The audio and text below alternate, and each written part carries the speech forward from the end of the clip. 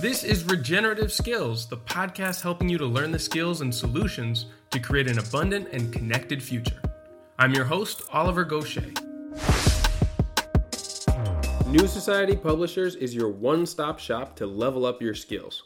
These episodes are a great way to get a preview of the fascinating subjects and knowledge from my guests, but if you want to build a deeper understanding and practical skills that will serve you on your regenerative journey, then you should check out their titles, like Coppice Agroforestry, The Book of Nature Connection, Practical No-Till Farming, Wild Plant Culture, and so many more. They've got audio, digital, and hard copy books so that you can choose your favorite format. Find it all now at newsociety.com. Hey there, everybody, and welcome back. Now, one of the emerging practices of the regenerative workspace is that of citizen science. This covers an infinite range of scientific specialties, but I've especially seen some amazing things come from two areas in the last couple of years. Now, these would be the world of mycology, the study of mushrooms and fungi, and the study of soil. That isn't to say that traditional institutions aren't making advances in these fields as well, but passionate amateurs have also been leading some incredible innovations in these areas. Now, amazingly, at the center of both of these movements, I regularly find my good friend Matt Powers, the author of many well-known volumes, including the Permaculture Student Volumes 1 and 2, Unstoppable Enthusiasm, and now even volumes for children, including the newest, The Forgotten Food Forest, which can all be found on his website along with many online courses at thepermaculturestudent.com. But of course, today, we'll be focusing on the cutting edge of soil science and how these new discoveries can help you in a very practical way to improve the health of your soil on your land and grow the highest quality food anywhere. As a follow-up to the last interview that we did together about his epic textbook of a volume called Regenerative Soil, comes the next volume that illuminates the study of soil called Regenerative Soil Microscopy. Now, having read the first book is a necessary prerequisite for this volume, which goes into best practices and key observations that aspiring soil scientists and anyone who wants to know what is going on in the food web under their feet can use to tap into a world of learning through their microscope. Now, as is typical of my conversations with Matt, the topics range wildly from selecting the best equipment for building your microscope lab and ensuring that you don't go blind over time, to the way that this information has helped him advise farmers all over the world to achieve amazing crop results, to fascinating conversations that he's had with leading scientists in the field, and much more. Now, any further intro wouldn't do justice to this vastly meandering conversation, so I'll just hand things over now to Matt Powers. Welcome back, Matt Powers. Always great to see you, my friend. How you doing? I am doing so wonderful. Thanks for having me on again. Man, it's always a pleasure to talk to you. And of course, like we always do when you come back to the show, you've got another book. So let's dig into that. Today, we're going to be exploring soil microscopy, which is an expansion on your previous book of regenerative soil. Can you give me an overview about why you've taken this next step in this chapter of uncovering the cutting edge of soil science and how people can, more importantly, participate and contribute to the learnings here? Yeah, so the first book in this trilogy is Regenerative Soil. And this book combined the biology with the chemistry for the first time ever and brought it all down to first principles, down to what is most natural. How do these essential plant nutrients cycle in nature? And then I connected them to what methods we can cleanly and powerfully interact with them with organic, regenerative, natural farming, all these different practices and actions that people advertise. Be like, this is the thing to do.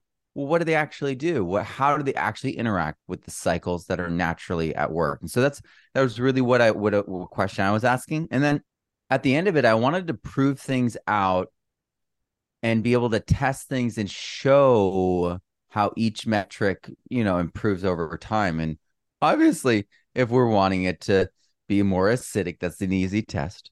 Obviously, if we want it to be more organic matter, that's an easy test.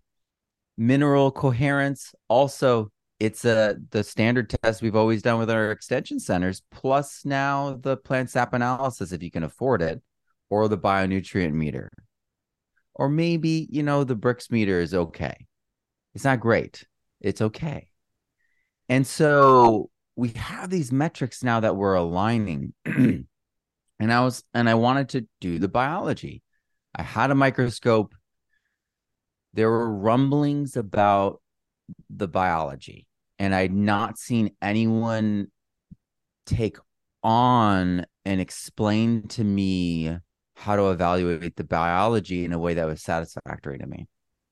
And I started taking all the courses available, and and I took the in-depth Elaine Ingham advanced in-depth course through the Australian group, and I started working with Dr. James F. White because I started doing DNA testing and DNA sequencing of soil and compost with William B. D. Brown's help. And from there, I realized things are not as they seemed. And so I was like, okay, these rumblings that I'm hearing, I have students telling me who are as trained as you can be, as trained as me, doing labs in their country, in Europe. And a farmer took the same sample, split it, and gave it to one soil food web lab and another one. And they both tested it, and they came back with divergent answers, and the farmer exposed it to the world. And it was really painful. And so they're like, we'll do it on Zoom together. We'll figure this out. And they're like, everything timed, everything the same, and still different answers. And it was embarrassing. And and this person asked me to solve this problem. And so I really wanted to make sure that I understood the issues at hand, and even basics kind of throw things out the window, because if people don't understand how things actually are behaving and change over time cyclically, they don't understand what they're doing. For instance, numbers get everyone into trouble. And some of the training that I've seen out there for evaluating compost and soil, it's like you do 1 ml.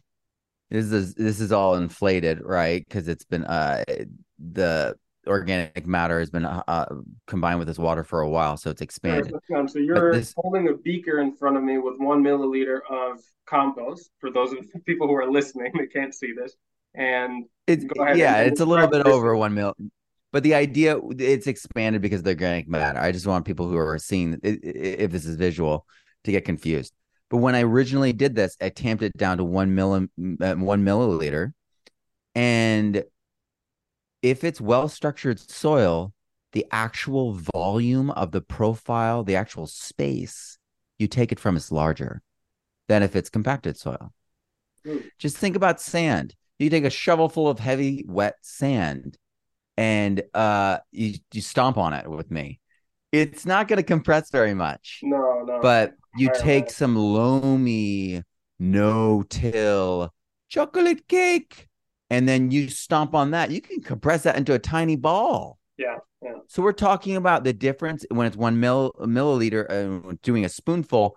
We're talking about the difference of sometimes like an inch more, like around the same space. Sure, the So volume is really so much more space. So why would we compare the bacteria numbers that we're timesing by 100 or by the dilution, which is 100, to to scale up, you know, and exaggerate that discrepancy, that inaccuracy, when every year that you improve your soil, you're getting more structure. So every year the number becomes more exaggerated and warped.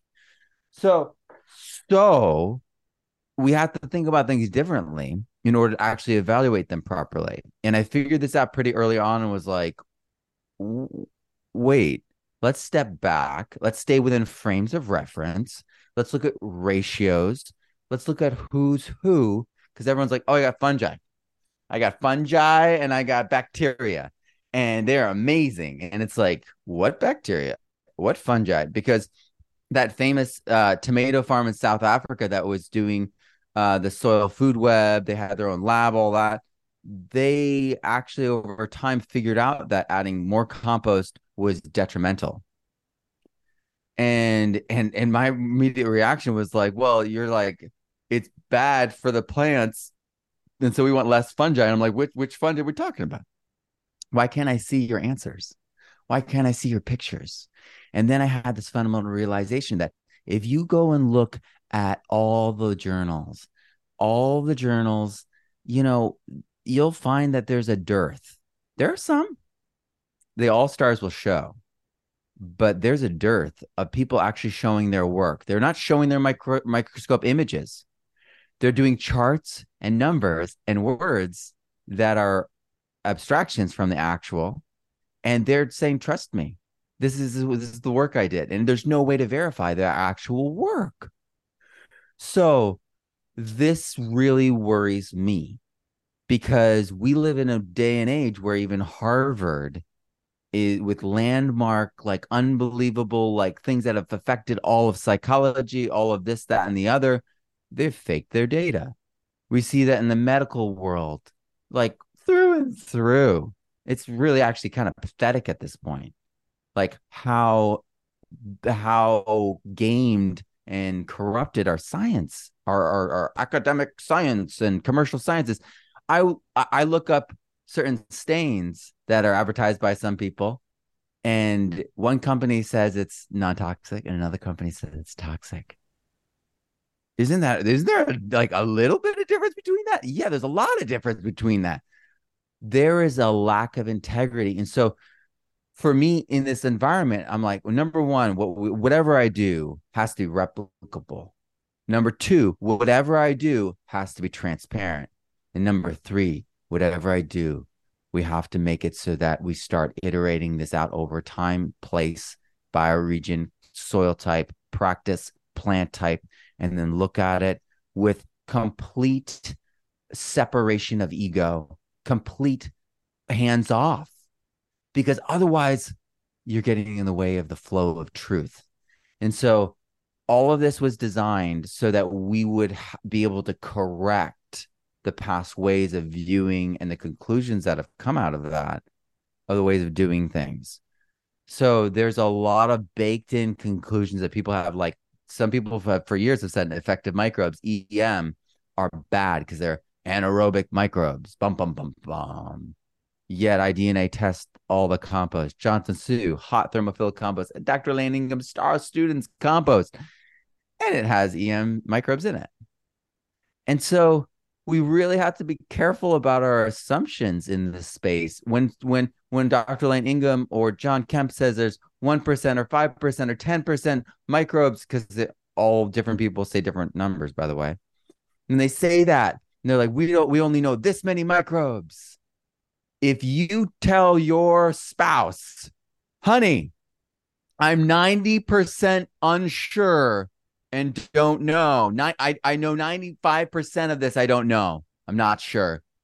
Your wife or your husband is going to be like, honey, don't do it. And it's like, well, why are we making hard, definitive conclusions in that kind of space? We need to be much more careful, much more scientific, and much more connected the micro to macro along proven benefits. And so that would break us down to individual microbes. So, for instance, cerveza yeast, cerveza, Saccharomyces cerevisiae, that beer yeast, bread yeast, was actually endophytic the whole time. So it's already on the surface and inside the plants as an endophyte. And so it's in our food. Bread was gonna happen. Beer and wine was gonna happen. And so it's not a big boogeyman but we have actually proven that Saccharomyces cerevisiae in corn, in subtropical Mediterranean climates, because that's where the study was done. Let's keep it within the frame of reference, can account for up to 45% of the CO2 provided for photosynthesis for the plant. And from inside the plant, they're creating CO2 because they're feeding on the excess sugars from photosynthesis that day and recycling that sugar so that they can get through the night clean. Because if they don't take care of that day's worth of sugars, they are going bloated or overweight or something into the next day, whatever metaphor you want. And that's when they have the bugs come and suck the sugars out of them. It's when they're leaking. That's when they're, you know, they're unable to process it. So we need these endophytes, and understanding the microbes down to the individual is what I did, and mapped it up into pragmatic steps. Because you're like, beer yeast, I got that right here, man. You know, you're like, bread yeast, I mean, we've had that, right? Everyone has these things. And then, you know, when people talk about EM, it sounds like this big thing, but it's Saccharomyces cerevisiae. It's lactobacillus, which, you know, you check out your water key for your kombucha, that's lab, right? And so pour in your water kefir that has yeast and the lab in it. Boom, you're done on that side. And then the other part is purple non-sulfur bacteria. That is every aquarium company online is going to have that. Algae Barn has it. The best culture that I found is Algae Barn online, and it's PNS is how they describe it. It's Rhodocytomonas palustris. It is one of the most studied microbes in the world. You want a pure culture of it's like $500, but this is like $30. So it's really reasonable. And you can pour that in, add a little bit of molasses, you have EM. So these aren't frightening, impossible things. Every aquarium guy's like, I have some right now. You know, right? Just like every aquarium guy's like, blue methylene, blue. I have that, right? These things aren't that scary. And so I was able to connect everything in this book to things that we actually can visually see. And so this book shows us the how to, the cycles, the minerals, the biological profiles. So this is our key. This is our foundation and reference that we always go back to for interpretation. The second book is how to actually see and identify those microbes. So I did something that I thought was kind of like common sense, but I've never seen anyone do it. I went and spent a fortune on pure cultures and then spent a fortune on all the keys, the actual university doctoral PhD level keys. You know, you get this little flimsy little thing with a spiral ring. It's super cheapo. They did it at Kinko's. It was $150. But that's the only way I was able to figure out some of the spores in the book. And I asked everyone about them. I asked, you know, Catherine Hinson, Chris Trump, and they're like, cool spore. And I'm like, do you know what it is? No one knew what it was. It was Diplocladiella. And so it's really incredibly important that someone takes the dive and takes the hit. Someone I needed to take the hit. So I took the hit. I bought the DNA sequencing. I bought the most expensive soil microscope that you can get, other than the DIC. And I've done the work. I verified what I was working on with the DNA sequencing so that I could frame my interpretation properly. No one's ever done any of this stuff before. And so it's opened up a huge amount of debunking because I see things from a completely different space. And because of that, I was like, oh my gosh, I have to do this with everyone. Otherwise, people are going to think I'm crazy. And so I'm very transparent about everything because I want people to understand and replicate it. The book is set up so that people see pure cultures. Then I have, the same information as Bergey's, which is the highest level of systematic bacteriology. And so, and not only that, I double check all that against all the other studies because that is the top, but there are the edges of every study, right? So I've been studying everything. One section of Bergey's has volumes, right? And each volume is like $450 to $500, right? Sometimes you can get them down to $300. I've been reading all of that, and so I've compiled all that so that's useful, and it relates to its function, and then it relates to its profile, and then its preps. So we can actually prep the mycorrhizal fungi that we desire. We can actually buy something and then scale it up. You can actually isolate things. All of these options are open to us. but we have to take those steps to allow the cycles to happen. And if you know the history of America, then you know that fungicides were introduced over 50 years ago, and they were used liberally and still are in many places. And that fungicide, it kills not just hyphae, but spores. So you have a sterilization event that happens. So when we bring back fungi in many of these instances, have an incredible effect. Just like with adding the members of effective microbes, they're endophytes. And plants are naturally evolved with these things. So you give them back, and they're like, ah, and you get crazy, unbelievable expressions in your plants. So yeah, the microscopy is something that was that had to happen, because the microscope is the place where we all meet within all the sciences. It's used by so many different sciences. Light microscopy is so well understood, documented, and the limitations of it are also well understood. And so it's one tool, a very important tool. It gives us the microscopic context, because microbes are they have the strongest effect on plant health, the strongest effect on soil creation, soil health, EH and pH, nutrient availability, but they are also the first affected and the most affected by changes in their environment, because they feed externally and absorb their food. So this book really had to happen. And then when I got into it, it was like, none of this is organized or put together. We've got all these disconnected pieces. None of these pieces are talking. It was very much like when I was writing this, and I was like, wow, the chemistry people and the biology people never got together, because it's all biochemistry. Otherwise, how would the nutrients move around? So it was a very logical progression. Yeah, that makes sense. And maybe you can offer some insights into what so many people are talking about when they're talking about healthy soil. It seems like such a non-specific moniker for something that is still quite poorly understood. And healthy soil for one outcome might be very detrimental for another, right? How do you look at it in these senses, whether it's soil function, soil health? What are the indicators for that? And ultimately, what do you learn from microscopy to give you insights onto this?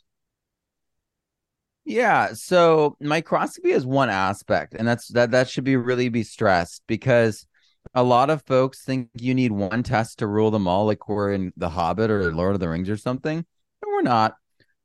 It's always a combination. I mean, just look at this right here. This is the EH pH charts. These are the pole based, redox charts.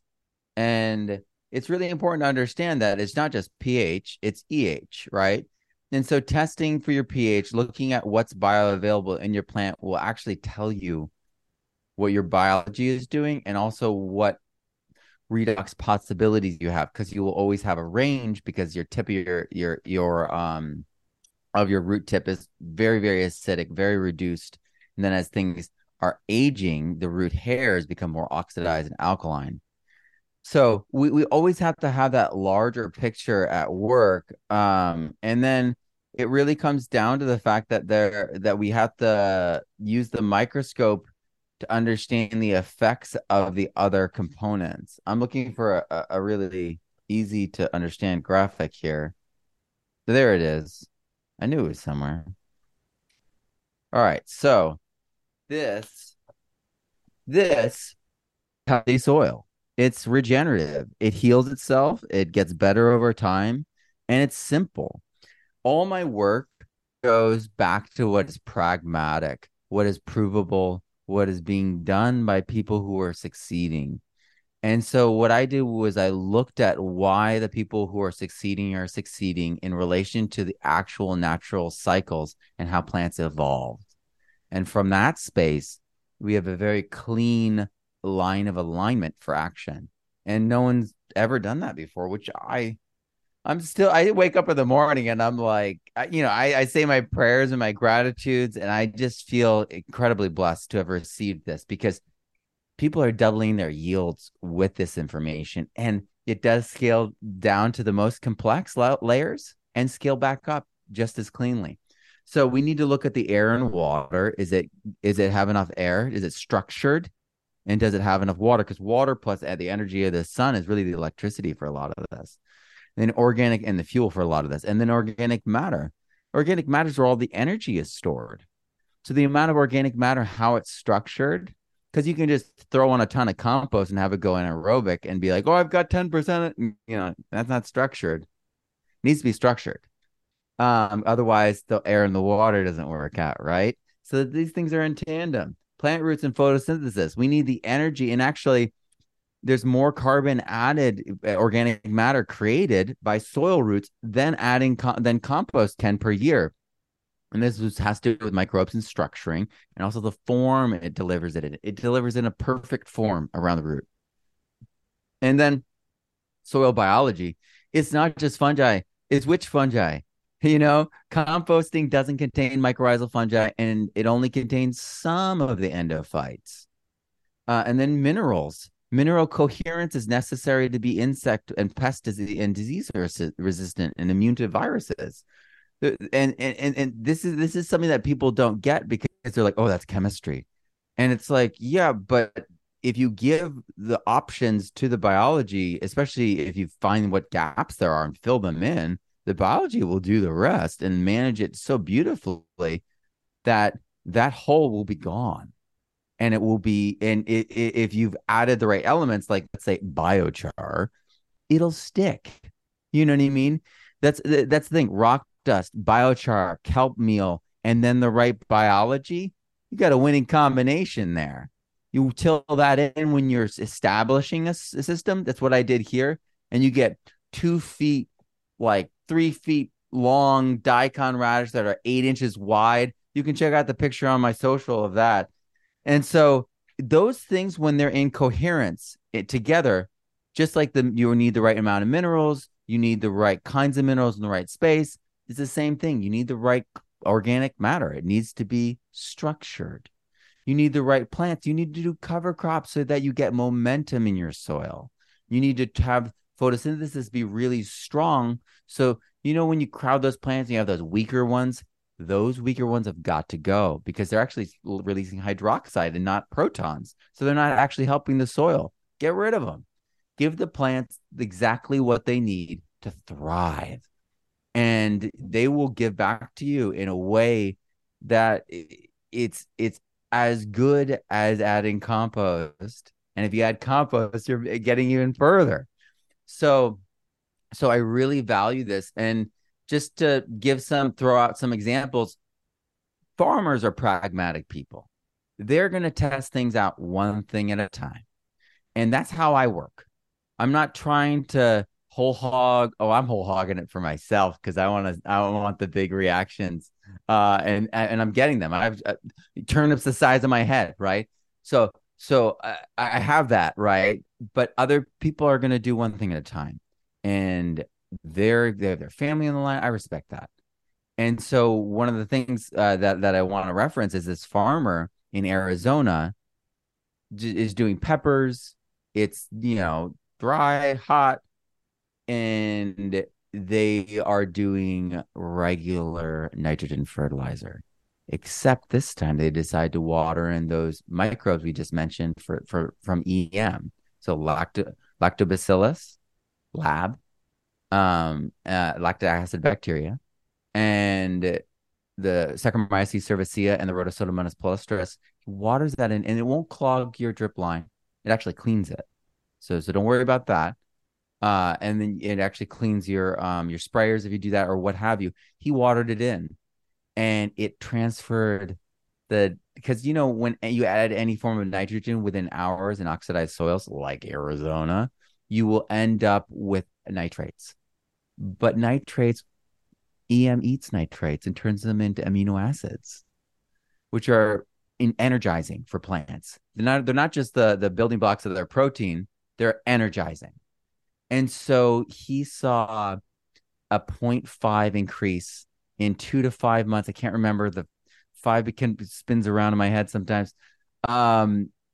It's in my podcast with the Terraganics former VP, and he was able to grow these peppers and have an incredible reaction. The soil was incredible. He was like, this is the only way I'm going to do it. And just by doing that, he was able to not shock the soil, because when nitrogen in a pure form is added, it combines with the carbon that's already in the soil. In other words, your organic matter, rips it apart and has a little composting session right there. And it then leaches out, or is soluble in that soluble state, or is sucked up by the plant. And then you've just desertified your soil a little bit. So this was an excellent step by involving biology. And now is maybe his next step is he's gonna do biochar. Maybe his next step is he's going to, switch to a different kind of nitrogen source, because he knows that he doesn't need as much. Anyway, there's also the example of University of Utah using the it's the State University of Utah. They have a permaculture garden. They've been doing it for years. They used my stuff, and then they switched to this, and they doubled their yields. So all those practices, seeing it from that perspective, works. And then how the microscope relates to it is it shows you whether your biology is actually cycling. You look on there, if you see nematodes, that have a spear in their mouth, you'd be scared. That thing's going to attack your roots, And I know a lot of people are like, oh, it could be a fungal one. Well, a lot of those fungal ones are switchers. So they'll switch to your young roots if they get hungry. Or your root hairs or something like that. So just keep that in mind. So if you see nematodes, you've got the top layer, the cycling. If you see true hyphae, because there's a lot of actinobacteria, and there's a whole thing around this. People have demonized actinobacteria in the microscopy world, but actinobacteria, streptomyces, is the most prominent bacteria, is second only to E. coli in the environment naturally. And E. coli is like saying mammal, okay? Just like a shark is different from a squirrel or a dog or another person. Mammal is like E. coli. E. coli is millions of species. They're commensal, endophytic, and they're not harmful at all. And there's a handful, teeny little handful. There's more dangerous mammals than there are dangerous E. coli. And they're pathogens, of course. And we know those, right? But the reality is E. coli is an endophyte in all plants. E. coli is in all soils. E. coli is in all guts. And it came there because of the plants that we're eating. And so that's why it's in all the manure. And because of the different environments, that same E. coli through the generations of life and death and is taking up different genes from the environment it's in. And so when it's anaerobic, it's going to take up the genes for that environment. So when we make pathogenic anaerobic conditions, microbes drop their normal genes and take up the pathogenic genes. And 20 to 40% of the natural environment of soil is broken up, fragmented DNA. How could it not be? These little chunks of organic matter, what are they made of? Organic matter. What was organic matter? Life. What's life made of? Cells. They contain DNA, and DNA takes up millions of years to break down. So plants are sourcing these microbes. They're constantly getting this feedback from their environment, from the DNA that's all around us. And so they're messengers. They also are delivering these nutrients. And we can use the microscope to verify that our roots are healthy by looking at the root hairs, seeing that bacteria is being forced out of the root hair, causing the root hairs to grow extra long. We can visually verify that's rhizophagy that's happening. Rhizophagy is when plants actually feast on the life in the soil. They suck up the microbes and then destroy them. And some of them survive and they get pushed back out through the root hairs. And that's why they're surrounding the root hair tips, because they're actually being forced out. It's very different than a lot of the paradigms that came before, cakes and cookies and all that. 90% of exudation from roots is actually reabsorbed. Why wouldn't it be? You know what I mean? Of course it's reabsorbed. I mean, we live in a world where there's night and day, where the ocean go in and out. We breathe in and out. There's a pattern to so much of these things. And that's how they're able to take things in and out, right? They release things and take things in. Well, how would that work? A pattern of in and out. And so we have to like recognize the actual frame that we're in. And that's what this was to begin with. And now I'm using the microscope to flesh those. And what's so great is because the way I did that, everything I'm doing is only strengthening that. And so I have things to add to it, but there's no corrections. And so the DNA work and the DNA book is the third book. And fungi is very hard to DNA sequence, extremely hard to DNA sequence. You basically have to decide what you want to look for and look for that. And then you miss all the other fungi. And so it's people are like, you want to do it all at once for soil? Huh, that's novel. And I'm like, it's not novel. I can do it with bacteria. They're like, yeah, of course. And I'm like, ah. So like I'm working on that side. But like it's not that's why I put out no release date for the third book in the trilogy. I'm actually being trained by people way better at the fungal. I'm going to Southwest Funga Fest in a week now. And there's a huge DNA sequencing. All the people who are the best at this with fungi and DNA sequencing will be there. And I've done it. And I do a lot with the bacteria and the fungi. Just it's very difficult to break it down. We spend like days trying to break it down and it still won't show itself. It's very faint. And also it's very hard to break down. I mean, we take spores out into space and bring them back and they sporulate just fine. So fungi is of a different nature. That's why people think fungi could have come from a different planet or from a meteor or something like that because of how wild its behavior actually is. So in this space, with how little we knew, and also with how much information wasn't being read by people in the permaculture soil science world, I just read and tested and verified and talked to all these different people and started developing a new way of doing things and realized I couldn't be definitive about a lot of things.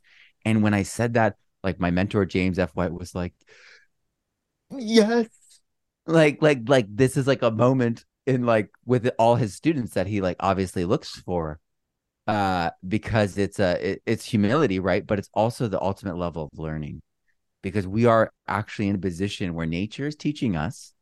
We're using science to try to understand it and organize that, but it's still nature teaching us, and we need to stay in that position and also and always be open-minded to what's possible. And so I realized that we needed to create something really open-ended.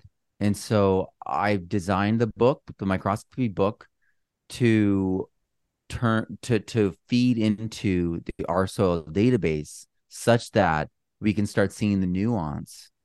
Because everyone's saying, Matt, why are you looking at that so deep? Don't look at that. Don't sample that.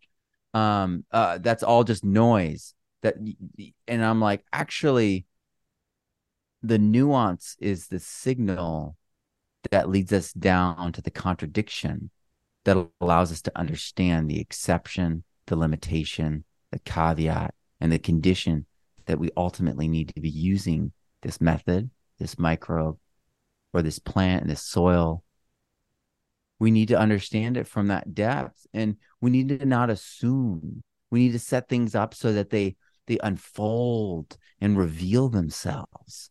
And so I realized the only way in soil science to go further, the only way in farming to go further is community-based, transparent, open. So I've designed the tests so that we are shown how nature is and keeping it very simple, very clean and clear. I don't jump to conclusions. A lot of people jump to a lot of conclusions. A lot of people are very definitive. This and studies online about compost, and these people aren't pH testing it. Think about this. Just think about this with me for a second. I was the first person that I know of to pH test their compost regularly. I'm talking to a large group of people, and they're all trained in microscopy. I'm like, how many of you pH your compost? No one raises their hand. They're all shocked. I'm like, because everything I see, hot compost is high in pH 8, lockout central. So they're all freaked out. And then they get home, start testing their compost. They're like, oh my gosh, my compost is pH 8. My soil, I've worked so hard to get to lower down to towards neutral because it's so alkaline here. I'm reversing it with my compost. How could this be? How could it be that we're not testing multiple tests? So that's the perspective I am applying so that we actually understand. So we're doing pH. If you've got redox, because EM, these biofertilizers, compost teas, we can read them because they're liquid, very easily with redox. Doing the fungal to bacteria ratio using a microbiometer because it not just measures the spores, it measures the invisible fungi inside the organic matter. My microscope can see that, but I know only of 2 other people with this type of microscope right now. So a lot of fungi is invisible. So this actually is just so incredibly important to have a control experience, to have a more holistic perspective. So this is how I teach. This is what I teach.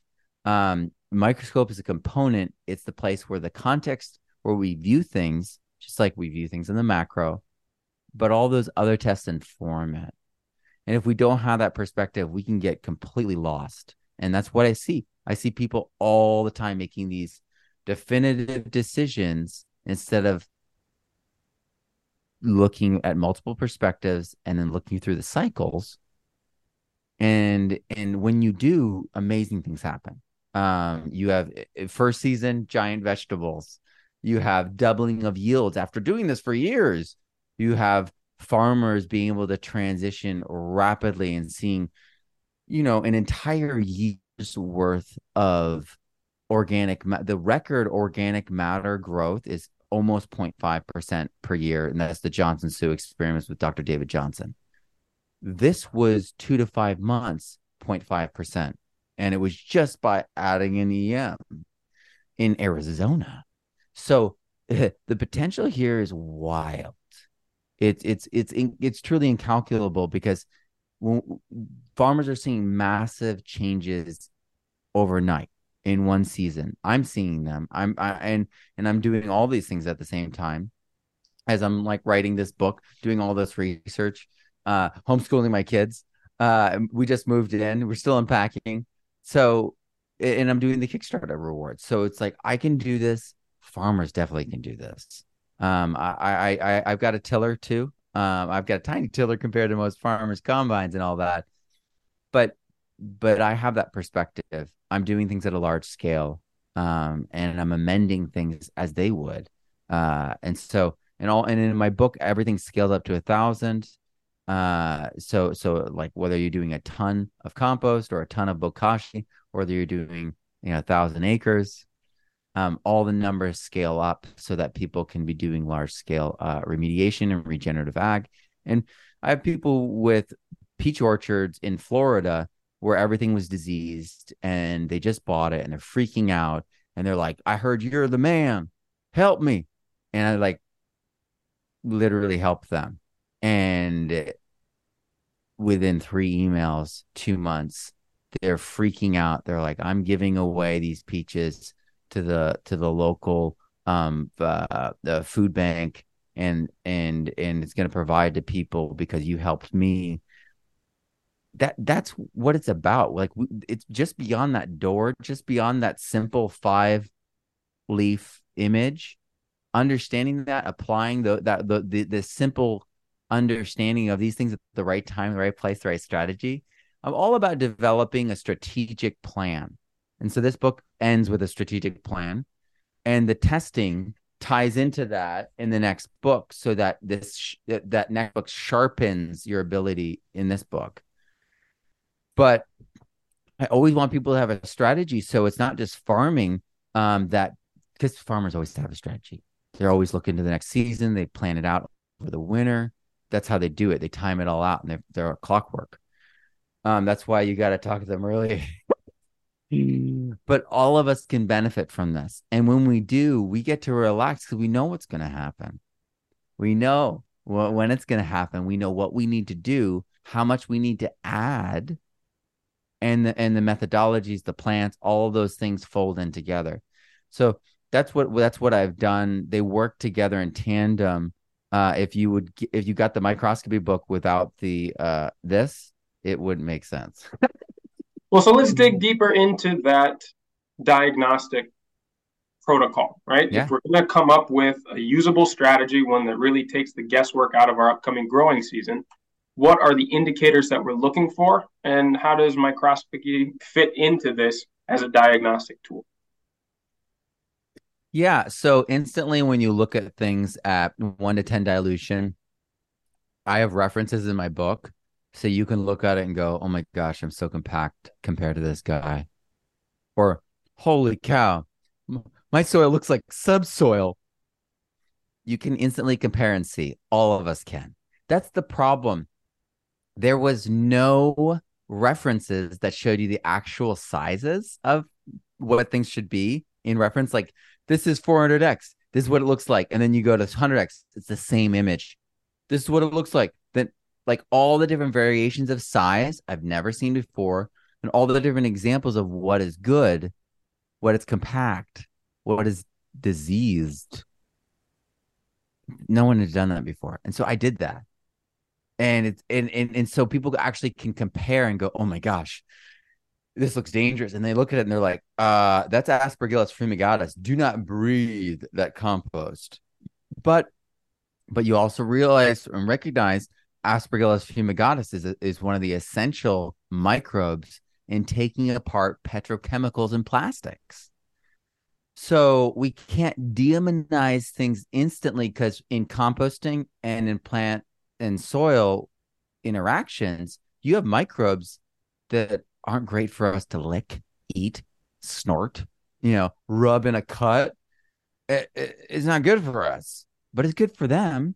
And that's okay.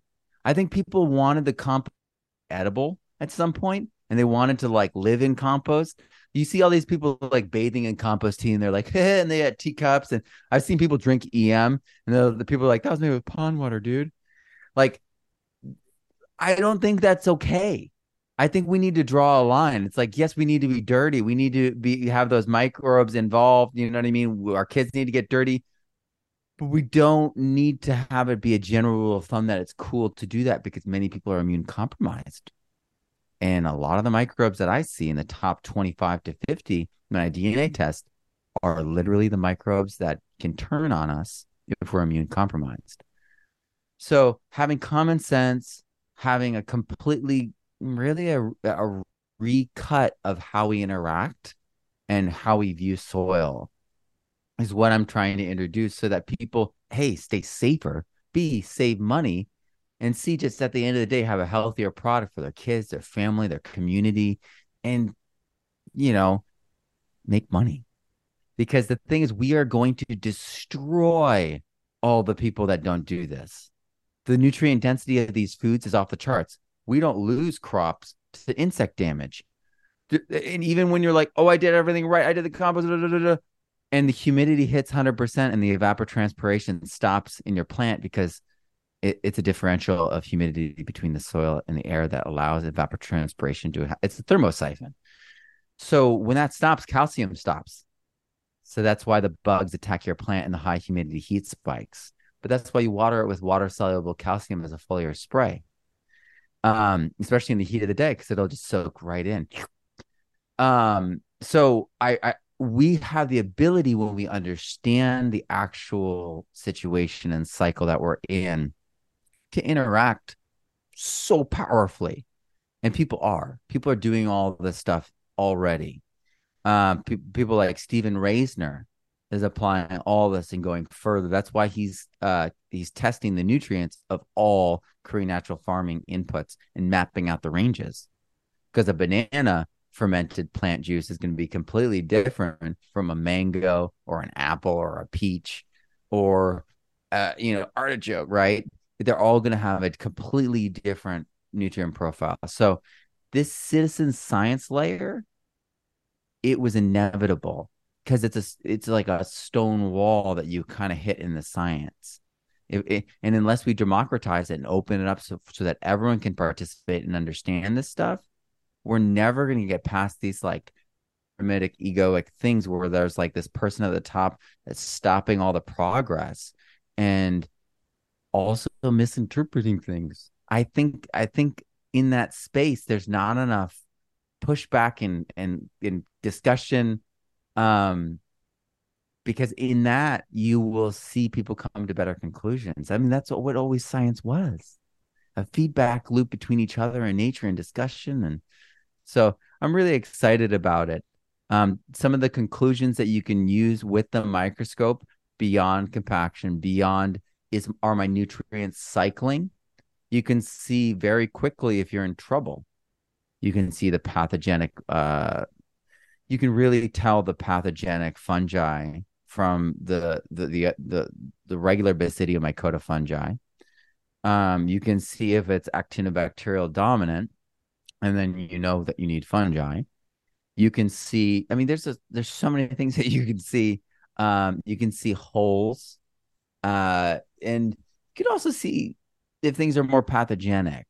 So a lot of people are like, flagellates, they're great. Naked amoeba, they're great. And I'm like, when you actually do the research and read the actual documentation of cases of what is safe and what is not, the testate amoebas in their polite little shells and they're non-mobile, or they're sessile, non-motile.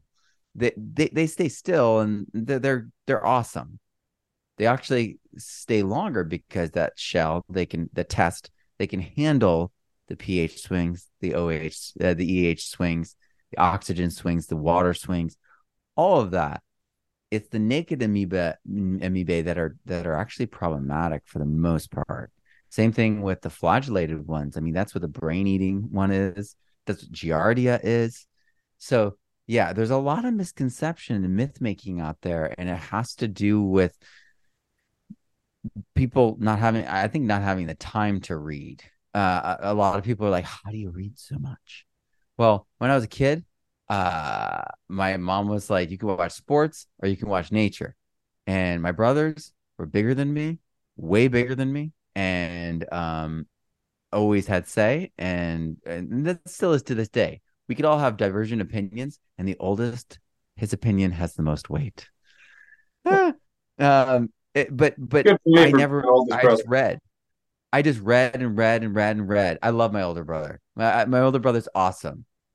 But that is how the hierarchy of raising four Same with your boys kids, yeah. was. It was the 80s. And so I really, really value the information that we get from the microscopy. It's like we learned about rhizophagy from James White. And then I teach everyone about it for 2 years. I get the microscope. I do the blue methylene. I grow out these pumpkin seeds. I feed them. I inoculate them, and then I look at them stained with blue methylene. And the first time I do this, I see rhizophagy in action. It blew my mind. I was like, I have to do this. And I did all these things before the book was coming out, before I said I was going to do it. I actually wrote 60 pages of the book. The book is ballooned into almost 300 pages. And that's also because it's highly visual. This book is highly visual, but there's a lot of cartoons. You know what I mean? And there are real. We're real. But but but the diagrams for explaining the natural world, I made realistic cartoons, but they're still drawings, they're still illustrations and diagrams. I was able to go down to the microscopic level and show these things. And it completely changed my relationship with the space. And it made it, and because I don't do things microscopy norm like what everyone else does, there's no eyepieces on the thing. I don't do eyepieces. I don't stick my eyes on there. Screw that. Who wants to go blind? The reality is microscopy damages the eye the way they've traditionally done it is because you're focusing a beam of light shining up from below and magnifying it into your eye. So how could that not be bad? But I used a 4K camera instead and put it on a 4K screen instead. It's not a big screen. You know what I mean? It does the job though. It was the cheapest one at the holiday Christmas sale at Costco. But it's 4K and 4K. So I did the right thing. And oh my gosh, I can do this for hours and days. I can just sit here. I can go like this. We're watching, we're hanging out. It's completely different from a beam of light being shot into my eye. And then I'm like, I have to try to get this lens to match that lens. And meanwhile, my eyes are like deteriorating in real time. I'm like, let me adjust that more. No, none of that. I have no interest in aging my eyes any more than they already have at this point. And I don't think anyone wants to do that. And the fact that people are still using eyepieces is crazy. You look at clinical practices, the screen is right where the eyepieces used to be. So they literally are doing the work like this, and the screen's right there where they would have had their eyepieces. So the world has already moved on. And that's the thing with the soil science practices that I see in permaculture and regenerative soil science, even especially the USDA and all those folks, they have no idea about what's possible, how to view things in a way that's not going to screw them up. And this is why you can't kind of blame all those people being like, well, that study said compost was bad. Oh, my buddy tried this. It was all an acre of horse manure, and man, it just turned into weeds. And yeah, of course it did. You know what I mean? Like there are all these anecdotes and even case studies that are so horribly done because they don't lack they lack the understanding. They don't understand. So I really have taken things back down to a place where it's clean and clear and understandable in a fundamental way that allows us to innovate, improvise, and respond to problems and individual situations from a first principle space. And because, I mean, Oliver, I've been teaching this advanced permaculture student online course for 8 years. That means I've been helping people design their permaculture design, like certification maps and climate and everything for all climates for almost a decade. So I've had to answer these soil questions and been like, that doesn't match what Elaine Ingham said. And then I'm like, research. And I'm like, okay. So there are soils that are acidic minerally and and they're still oxidized. And that's the thing is the original chart I did with Elaine Ingham, where it goes from old growth forest all the way to the desert. That's actually a diagonal of an XY chart. So there's two other sides, two other quadrants of a 4-quadrant view. So that's something I introduced in regenerative soil. This is the world we live in. There are more dimensions to the soil world we live in, and they don't have to be scary. They're not complicated. They go back to that 5, those 5 elements. And the biology, the microscopy allows us to make sure that these things are actually working, non-detrimental. Because if you go in there and suddenly you're like, where did all the nematodes go? It's like something nuked the garden, right? And you're like, what are we downwind from? It rained last night. Why did it nuke the garden with the rain? And then you test it and you're like, holy cow, it's high in sulfur. I have a student I'm referring to. He's like, I don't understand it. We're so high in sulfur. It's crazy. Most people are the opposite because we stopped acid rain, 20 years ago. And so that's what sulfuric acid was part of that. And it was actually helping hide the bad practices of all of our farmers. And now the fungal disease they see everywhere because there's no acid rain. Bizarre, but that's the truth. So we need to be able to map those things, sensitive to those things. And with a microscope, you can catch these things early on. The plants won't be affected. But if you're constantly looking at your soil, you're going to be like, oh my gosh, let's get some compost out there and compost tea and water EM and we onto the plants right now. And then the plants will be like, oh, rhizophagy continues, plants are reconnected with all the biology, right? So we have the ability to catch things, monitor things, and understand things at a completely different level. With this microscope, you can look at the mycorrhizal fungi like that. I can take a root, put it underneath like this with my hand, no water, no crushing cover slip, no knives, and I can flip on the light and I can view it. And that makes it so that I can instantly tell you the percentage. If it's half inoculated by our arbuscular mycorrhizal fungi, not good enough. Let's inoculate again. It needs to be 50 to 100% for AMF. If it's ecto and you're like at 40%, you're doing good because it's up to 50% for ecto. So an ecto is pretty visual. You can see those things on like a stereoscope and stuff like that. But you will not see arbuscular mycorrhizal fungi partnering with 90 to 98% of all plants on Earth. This is why light microscopy has been limited, because they didn't have this wavelength until now. This microscope, people in my courses get 40% off this microscope. You want the discount? Or actually 37%. Sorry. Inflation, apparently.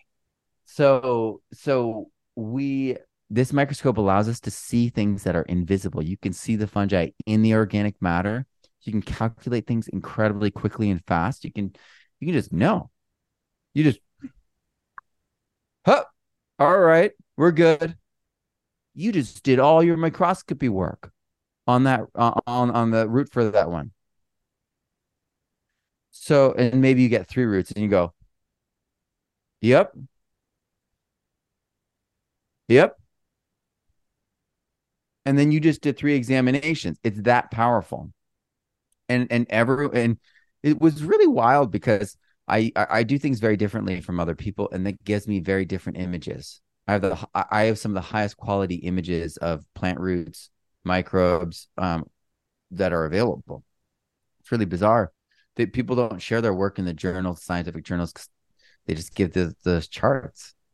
And I think it's because they lack the skill. I was roommate with a photography major in college, and everything's light. So when I'm doing things, I turn off the lights.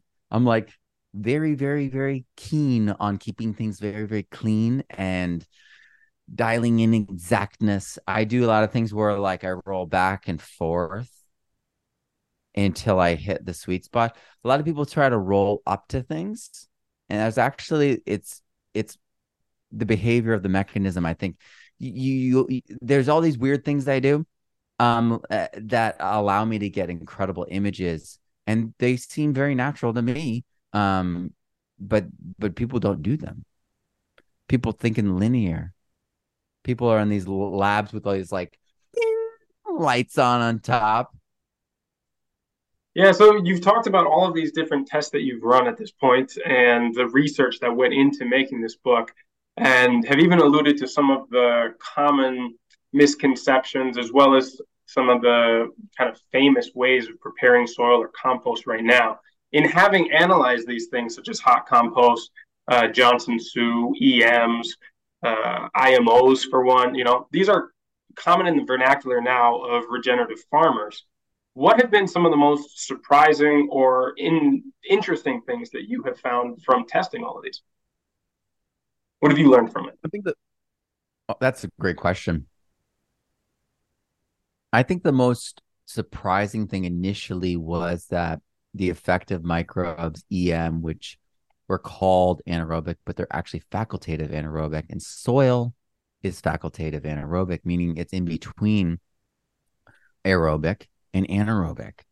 And if it was aerobic, we'd be tilling it constantly and killing it. And aerobic compost is oxidized and alkaline. And so it's really important to keep that reference. So shoot, I lost my train of thought. Repeat the question. I mean, learnings from testing all of these common soil preparations or biostimulants. Oh yeah.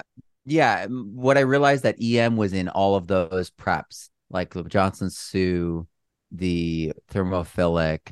It was really like, oh my gosh, we don't know what we're talking about, a lot of us. And it was and I hadn't written my books to contradict any of that, but it was such an eye opener. Like, wow, people are running on thin ice, and they don't even know it. They think it's solid ground, and I need to like acknowledge the thinness of the ice wherever I go, and have that be part of what I do.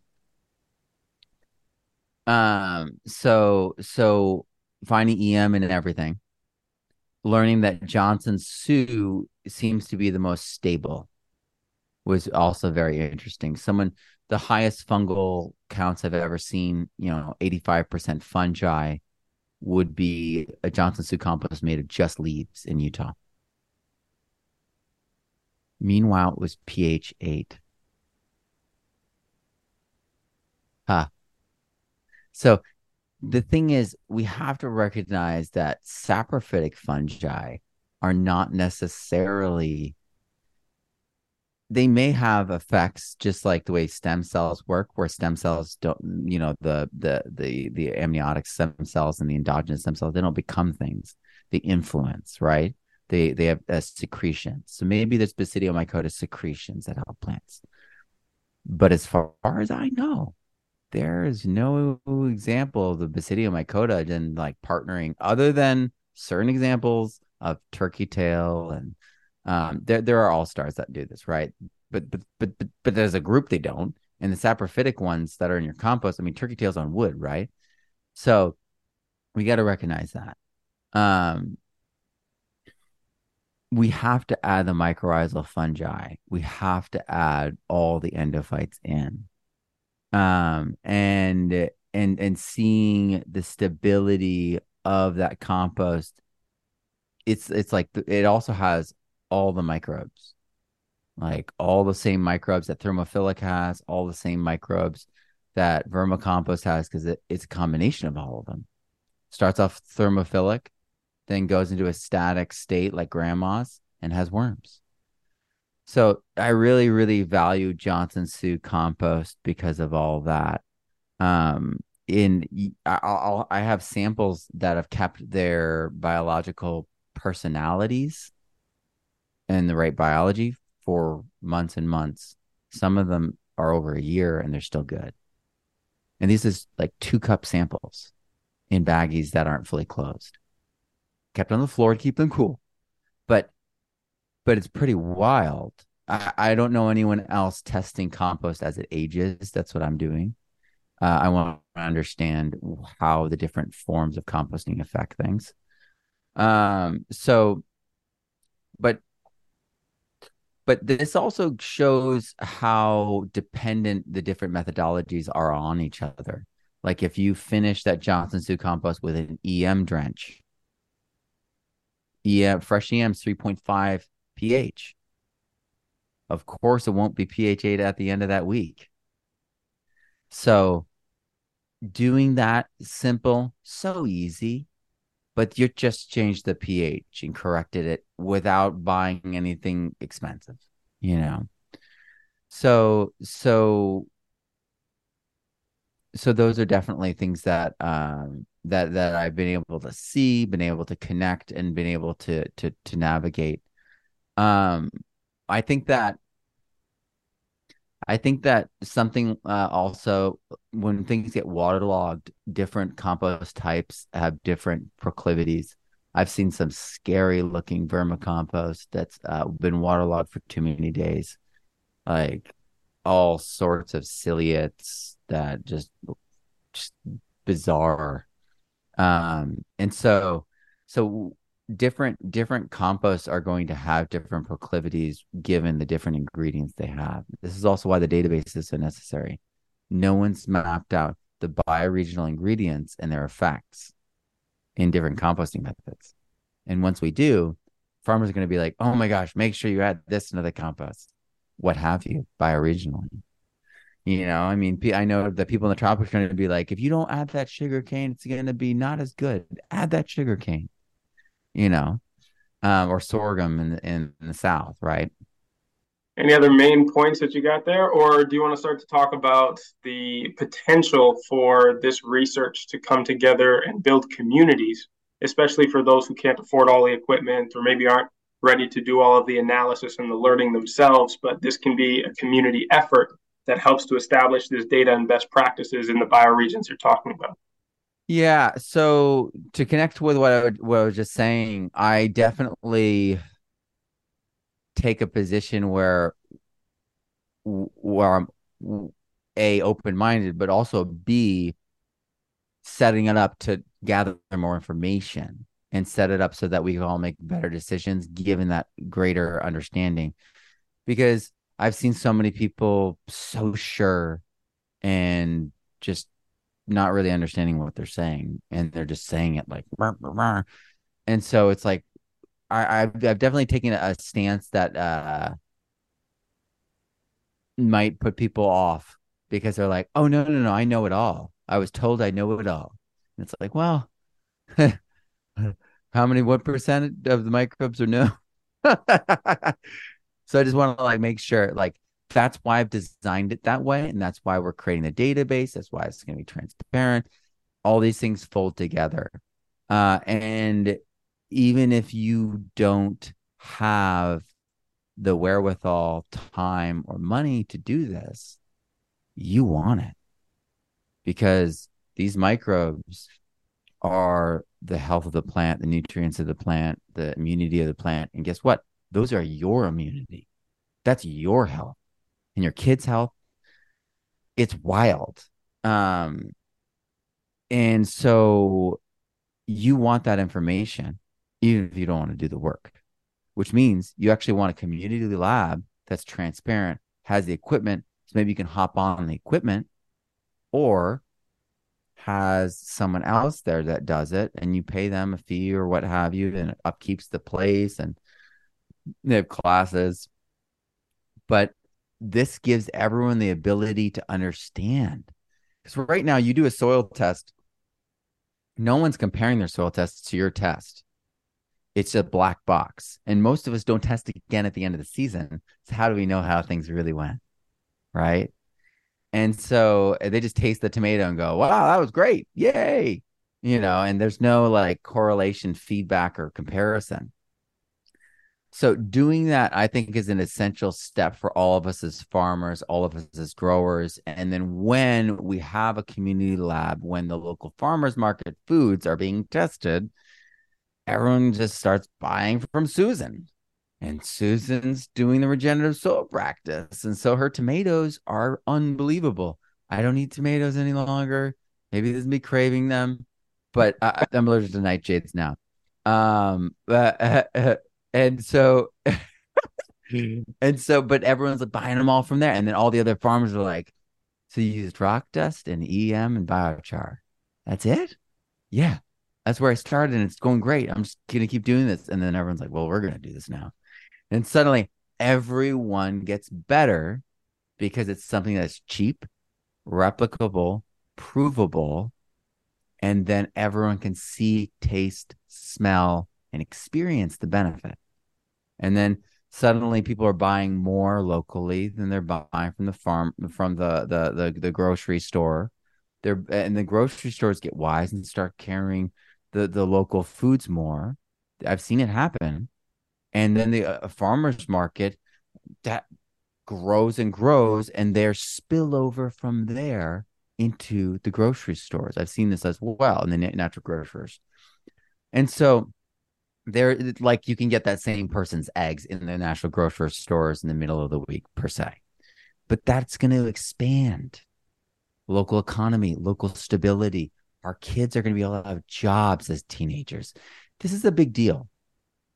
You go to some areas of the world right now, and 1 out of 3 teenagers, there's no work. They literally can't get a job. And so having them a meaning, purpose, working, developing real skills, seeing real results, it's so incredibly important. And that comes out of a strong local economy, entrepreneurs, small businesses, and that comes from producers, having the ability to make those value added products. And so I want to provide the tools so that people can use in a commercial setting or home setting or a laboratory setting these tests and methodologies to have higher nutrient density, to have more resilient soils and crops, and to have more confidence in regenerative solutions. Because I am not a regenerative organic label person. I was an organic label person. Once you give it to the politicians, they're like, oh, it looks football shaped. Okay. We play. And then they play political football with it, right? And so it's like if we give them the power, they play with it. And so I really feel like the definition of regenerative being like it gets better and better every year along those five simple, measurable outcomes. And that's why I had to create the biological one with the microscopy book because it was so poorly mapped out beforehand. So, with those simple metrics, we can change all of farming, all of even grazing, even raising animals because it deals with it all. The feed that they're eating affects their digestion, affects their meat production, egg production, everything. So all of it's connected. And the microscope allows us to view the canaries in the coal mine, allows us to tailor things, and allows us to catch things early on. So I really, really value it. And it's been a combination of proving out so many of the things that I've known and loved and seen on the macro. We do the EM and you're like, oh, and then the microbes take on the nutrients. We say, I can actually see it. So we'll test for NPK in the EM. No NPK. And then you look at your plump yeast and you flip on the epifluorescence, and half them are glowing because they have phosphorus inside them. So it's a whole new day. And the way I do microscopy is never been done before. It feels wild saying that, but it's never been done before. And that's why L&W Scientific, they're an FDA certified microscope company, medical company. They back me. They have contributed to this whole process, and they're really excited about the work I'm doing because no one's ever done it before. They've been showing my images to my mentors, not realizing that they were formerly my soil mentors, being like, "Well, this is what's possible," And so it's been a wild ride, very, very exciting. Very exciting, man. I love the vision behind this and how grand you're thinking about it. I'm really looking forward to seeing how the community and the data entry that's being compiled there is going to start to inform this process as well. And before we go, why don't you tell our listeners where they can find you, where they can get the book, the course that goes along with these resources? And I know you're going to a couple of events coming up too. Give us the details. Oh, yeah, well, thank you. So my books are available at thepermaculturestudent.com, www.thepermaculturestudent.com. And I also have a separate website that's just all soil. So regenerativesoilscience.com. And that's a lead link. I haven't figured out how to do the www dot for that thing yet. So just type in regenerativesoilscience.com and it will turn into my home base link for soil.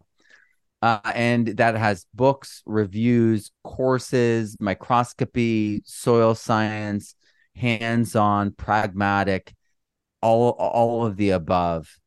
And my website, thepermaculturestudent.com, has free books, it has free online courses. I really believe that the permaculture information needs to be free. So there's a 400 plus page ebook that's free on there, the purple book, and that's peer reviewed. It's standard based, so you could use it in your homeschooling for science. It's actually the first permaculture book ever accredited in North America. So that's free for you on my website. And yeah, just keep curious, ask questions, and get into feedback with nature, get out into the world, because there's so much to be learned. There's so much to learn from nature. We live in an incredibly, truly regenerative world. And if we align to those cycles, amazing things will happen. And that's what my work is, an invitation to that. Beautiful, man. Well, look, it's always a pleasure to catch up with you. Thank you so much for taking time to illuminate all of this research and your passion behind the microscopy and the discovery of this cutting edge of soil science. It's been a real pleasure. I look forward to catching up again soon. Thank you, Oliver. Thanks once again to Matt. I'll put all the links to his website where you can buy the book and find his suite of online courses in the links in the show notes for this episode at regenerativeskills.com. Now, before we wrap this up, just remember that these episodes are only the beginning of the learning resources, design and coaching services, in-person courses, and interactive community that are available through Regenerative Skills. The Discord server is our free community where you can connect with other like-minded listeners, exchange ideas, stories, tips, and resources, as well as interact with me directly and quite a few former guests from this show. Our Instagram account at regen_skills is the best place to see the projects that me and the team are working on, both for clients and collaborators, as well as on our own properties. I'll also be announcing the certification courses, workshops, and gatherings that we've got coming up later this year. If you're interested in getting dedicated support for your own project, you can now schedule a free planning session with one of our team members through the request form on our website. You can also find all the links, show notes, and past resources there at regenerativeskills.com. We truly believe that no matter your experience, your knowledge, abilities, resources, or background, you can be a powerful force for regeneration on this planet, and we're here to help you find your path. So as always, remember to keep taking those little steps every day towards a regenerative future, and I'll be right by your side along the way.